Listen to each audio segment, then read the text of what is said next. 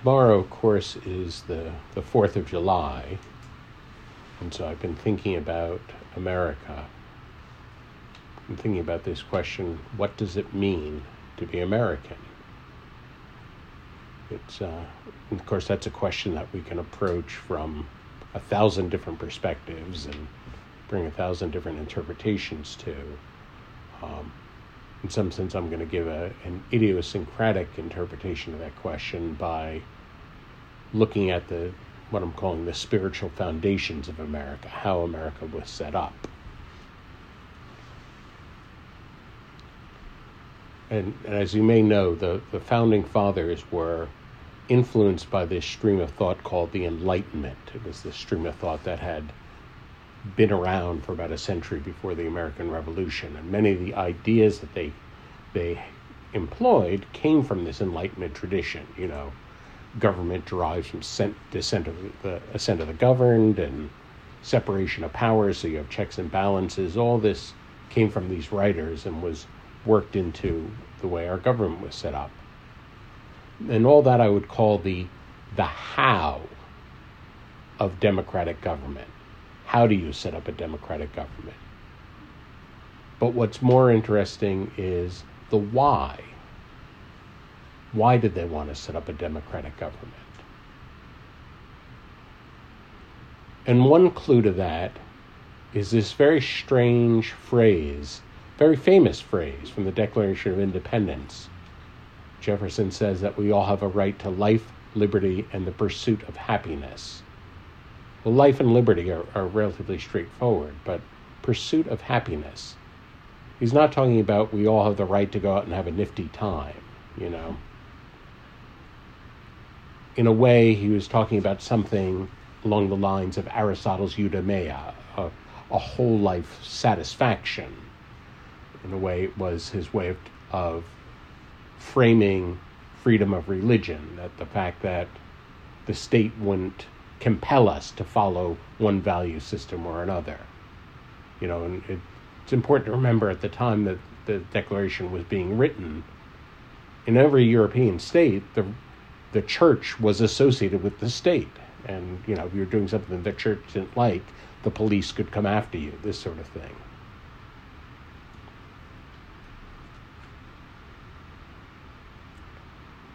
Another clue that we get, what's meant by this happiness, comes from not an American writing, but a German poet by the name of Schiller. And I'm going to read this passage. It's a bit overblown in poetic language, but I'll explain it in a moment. It's Schiller's famous poem, The Ode to Joy. And so the translation is, "Joy, spark of divinity, daughter of Elysium, we enter burning with fervor, heavenly being, your sanctuary. Your magic brings together what custom has sternly divided.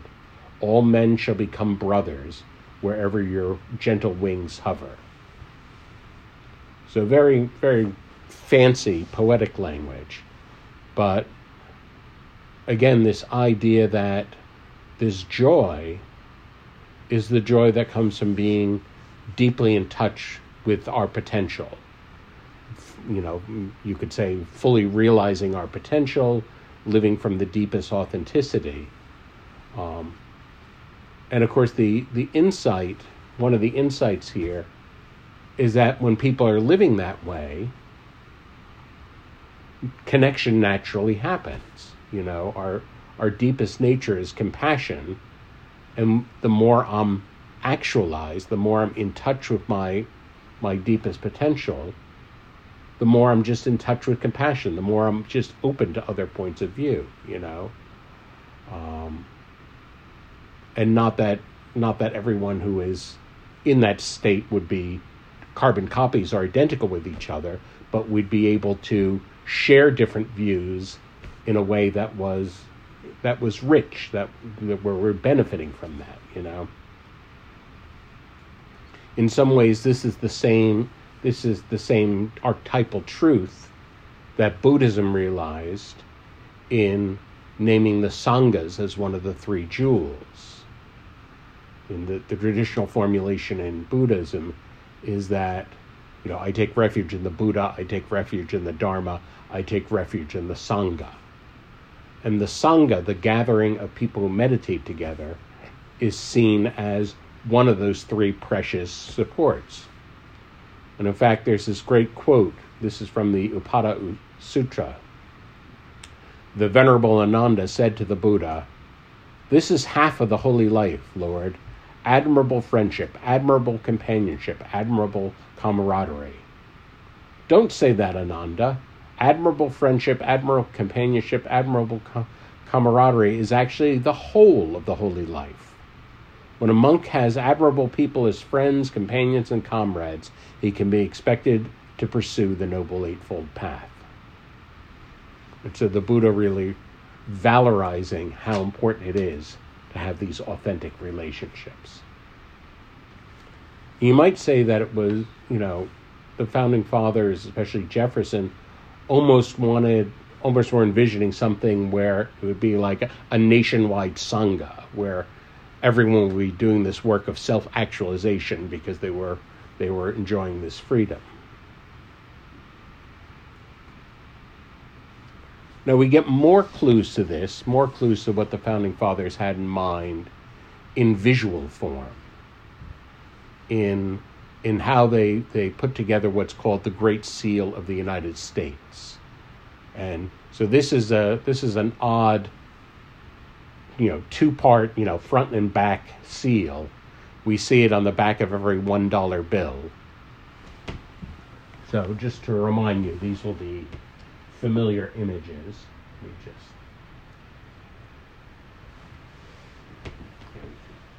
pull this out because no one's on Zoom. So one side is this. The unfinished pyramid has 1776 at the bottom. At the bottom, the Latin Novus Ordo Seclorum, a new ordering of the ages. And then the magical eye completing the point of the pyramid, and Annuit Chaeptis. Essentially, God has favored our undertaking. The divine has favored what we're doing.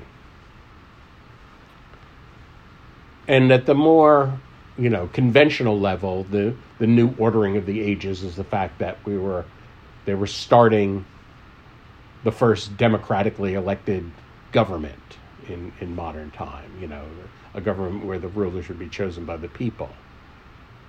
But the pyramid itself, and especially the unfinished pyramid, this is especially the unfinished pyramid with an eye on the top, this is a classic Masonic symbol. It's funny, none of the founding fathers, to the best of my knowledge, were devout Christians, but some of them were Freemasons. And this is definitely right from Freemasonry. And it's a powerful spiritual image. It really is suggesting that unfinished pyramid is us. And it's really saying that, how can I say, the highest levels of attainment, it's not going to be me in charge. It's not going to be ego, as I understand it, running the show. The highest levels of attainment are about humility, surrender, letting go, allowing. They're about becoming more and more transparent so that something else can shine through us.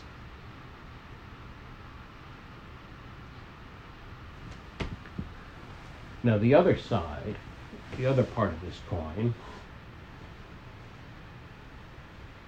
get this image. Of course, this famous image, and this is modified to make the seal of the president and a whole bunch of other seals. It, of course, has an eagle. Eagles are fascinating. The eagles have been sacred in many cultures around the world. Ancient China, ancient Egypt, certainly in Native American traditions. And the eagle often connotes, certainly there's a tremendous power and self-sufficiency, but there's also a nobility, a kind of honor, living with honor and dignity. And of course, honor and dignity can be, that can get one-sided, that can go into a place of pride or self-aggrandizement. But to combine the honor and dignity with, the message we got from the unfinished pyramid, with humility, that's very powerful and a very hard balance to keep, to live with honor and humility. I think Gandhi, toward the end of his life, was doing a good job of embodying that balance.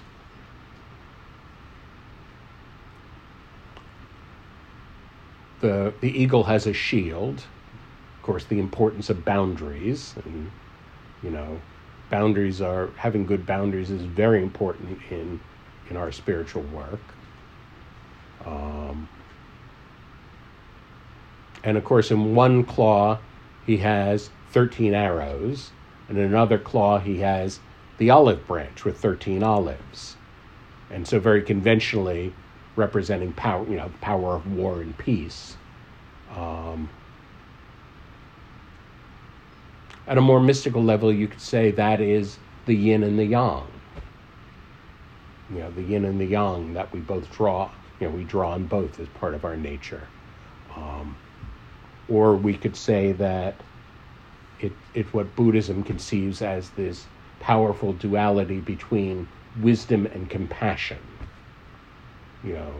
The arrows having the focused and penetrating quality of wisdom, the olive branch having the peaceful and nourishing quality of compassion.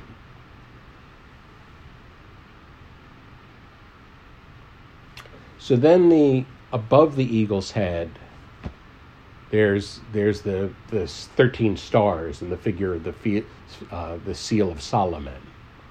And so at this point you might be wondering, why the 13s? And of course the conventional answer is, well, there were 13 colonies. But it's funny, Vermont and Kentucky weren't among the first 13 colonies, but they could have been. They were both admitted as the 14th and 15th state early in the 1790s. The Founding Fathers really wanted 13 colonies because of the mystical associations in numerology of the number 13. 13 is associated with powerful transformation. It's also associated with camaraderie. And so these were qualities that they wanted to, imbue the new nation with. Among other things, the 13 stars can be put in that seal of Solomon, which is very powerful because it's symmetrical. It's pointing energy in all directions, So it's a very powerful symbol. And then above the eagle, we have this famous motto, E pluribus unum, which is really astonishing in so many ways. It's also printed on our coins, E pluribus unum, from many one.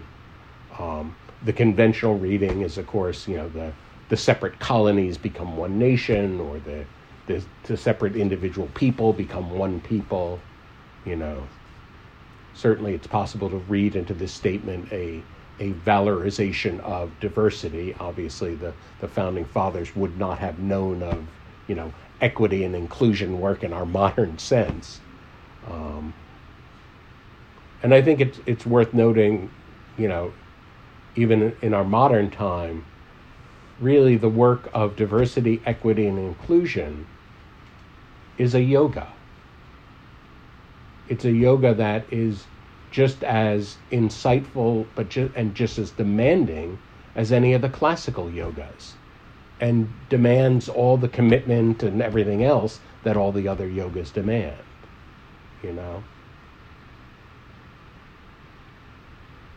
Another way to read E pluribus unum is, this is a more Jungian reading, which probably the Founding Fathers would not have had in mind.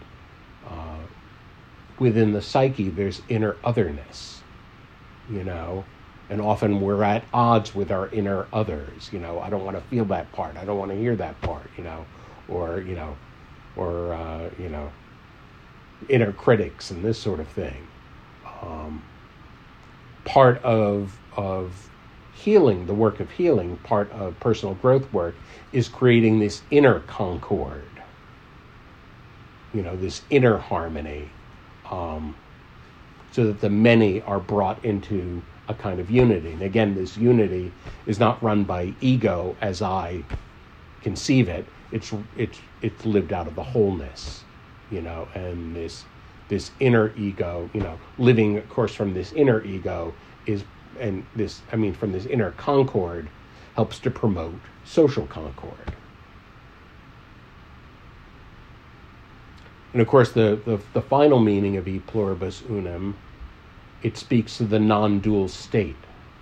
The non-dual state that is really the goal of Buddhism and all religions, the moving out of the world of duality, out of plurality, into the non-dual unity. I don't talk too much about non-duality because it's hard to talk about. As soon as I'm talking about it, then I'm creating duality. I'm the one talking about it, But really, this powerful non-dual truth is expressed in e pluribus unum.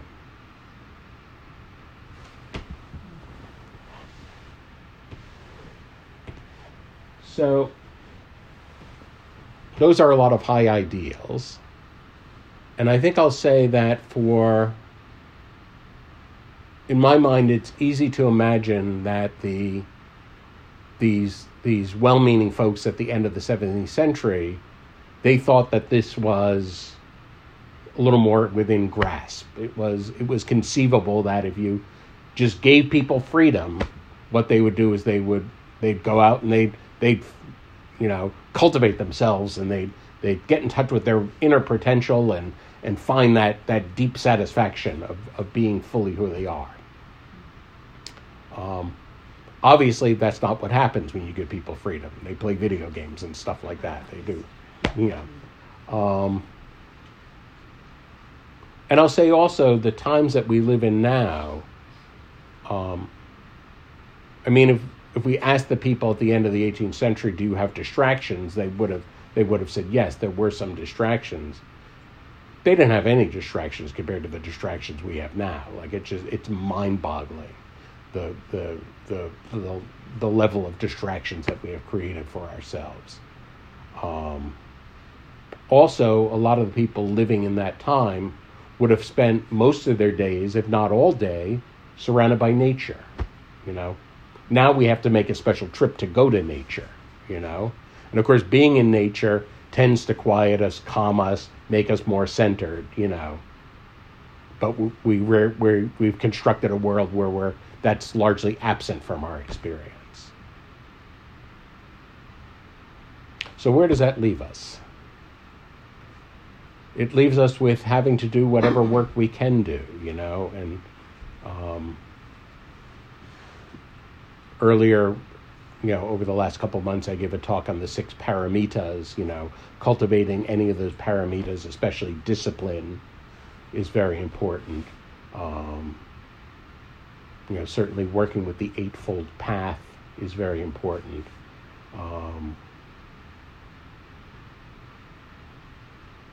And how to say, starting where we are now, the work of healing, the work of developing our potential is that much harder given the culture that we're starting from.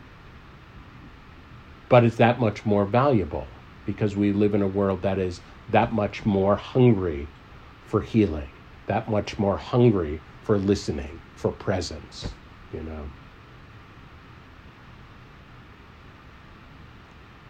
And so I think I'll conclude my talk by trying to rescue this strange word, patriotism.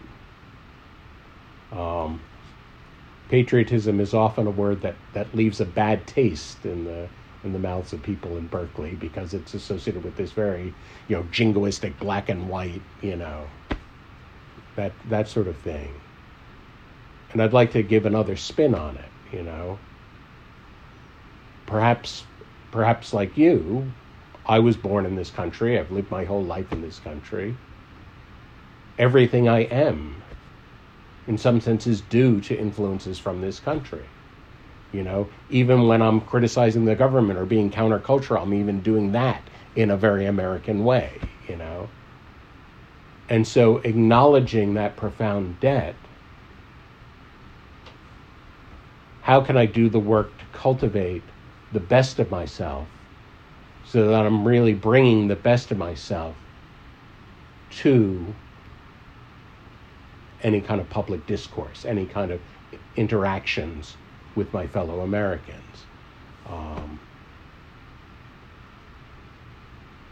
I think it's part of the, how can I say, part of the individualist bias we have in America that, my meditation belongs to me, my spiritual work belongs to me,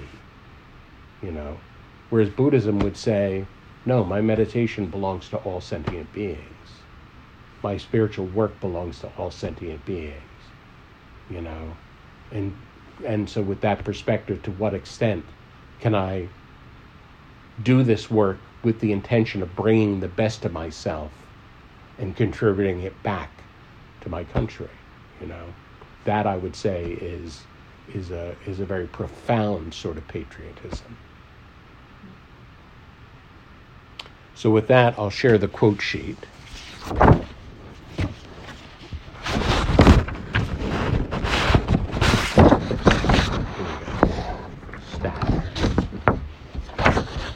So I have the Schiller poem. Incidentally, that Schiller poem was the poem that Beethoven, in the original German, Beethoven set it to music in his Ninth Symphony. Freudenschöne Funken Tage aus Elysium. So I have the Schiller poem. I have the quote from the Upada Sutta. From the Roman playwright Terence, I am a human being. Nothing human is alien to me. Did the folks in the... Yeah, there's... You have more? Oh, yeah, there are more. Here. Oh, well, all right. So there magically are enough. Okay, whatever. All right.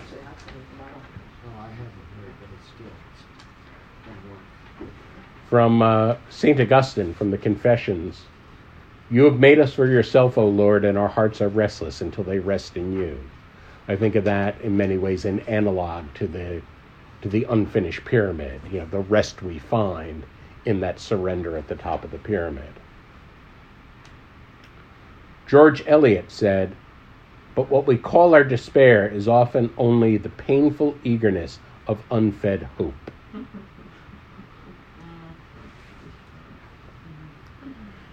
Henri Frederick Emile said, learn to be what you are and learn to resign with good grace all that you are not. Robert Louis Stevenson said, to be what we are, to become what we are capable of becoming, is the only end of life. A Jung quote that I've had on the quote sheets before, the experience of the self is always a defeat for the ego. So in other words, that journey up to the eye of the pyramid, for me, I'm going to be somehow defeated or have to surrender to get to that, Ramana Maharshi said, grace is ever present. All that is necessary is that you surrender to it. And it really is, it's been impressed on me more and more over the years that we're all surrounded by tremendous love all the time. We're all surrounded by healing all the time. And really all we have to do is get out of the way and let it enter us,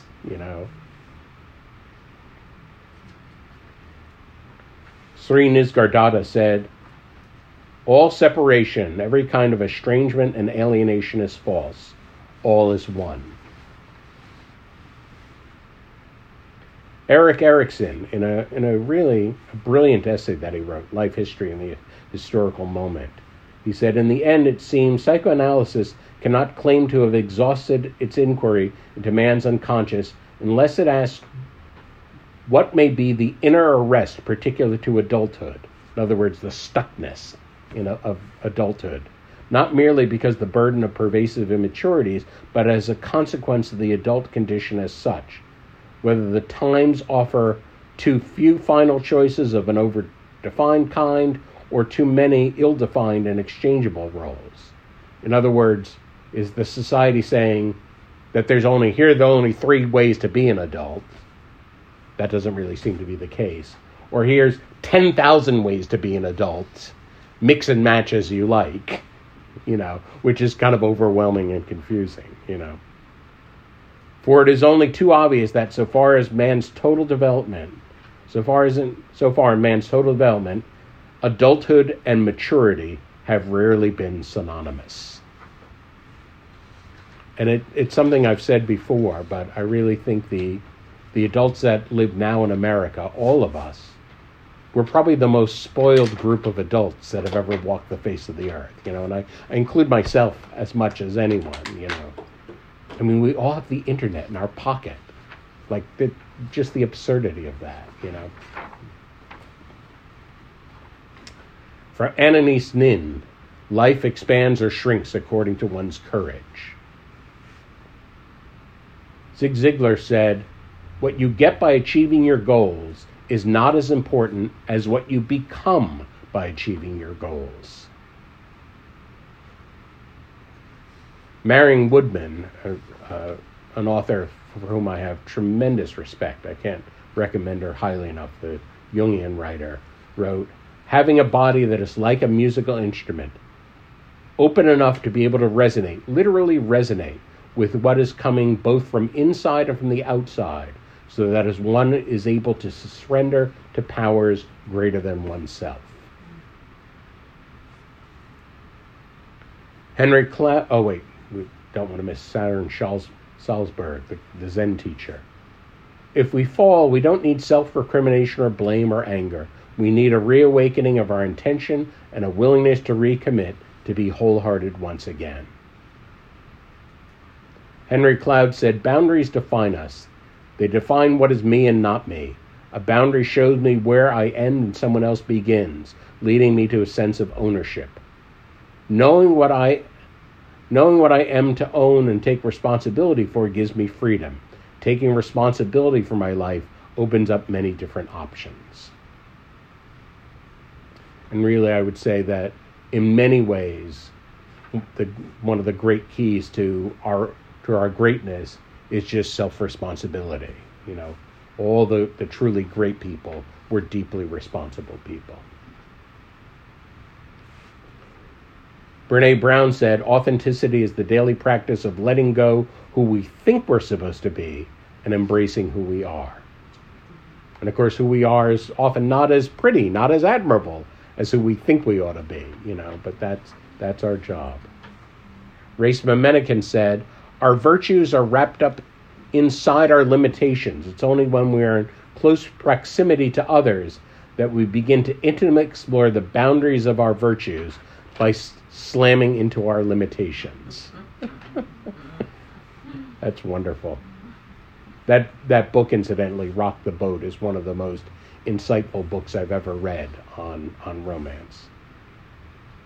Rashid Ungularu said, "The energy we show up with is more often than not the energy we encounter." This profound way that the world is reflecting us back to ourselves over and over again. Mark and Angel Chernoff said, "Our character is revealed at our highs and lows. Be humble at the mountaintops. Be steadfast in the valleys. Be faithful in between." Sheila Murray Bethel said, "One of the most courageous things you can do is identify yourself, know who you are, what you believe in, and where you want to go." Benjamin Kofi Kwanzaa said, "A life well spent is a life driven by purpose." Sharon Alder said, "Staying silent is like a slowly growing cancer to your soul and a trait of a true coward. There's nothing intelligent about not standing up for yourself. You may not win every battle. However, everyone will know at least what you stood for. You." And Larry Hutchinson said, "Bravery is the choice to show up and listen to another person, be it a loved one or perceived foe, even when it is uncomfortable, painful, or the last thing you want to do."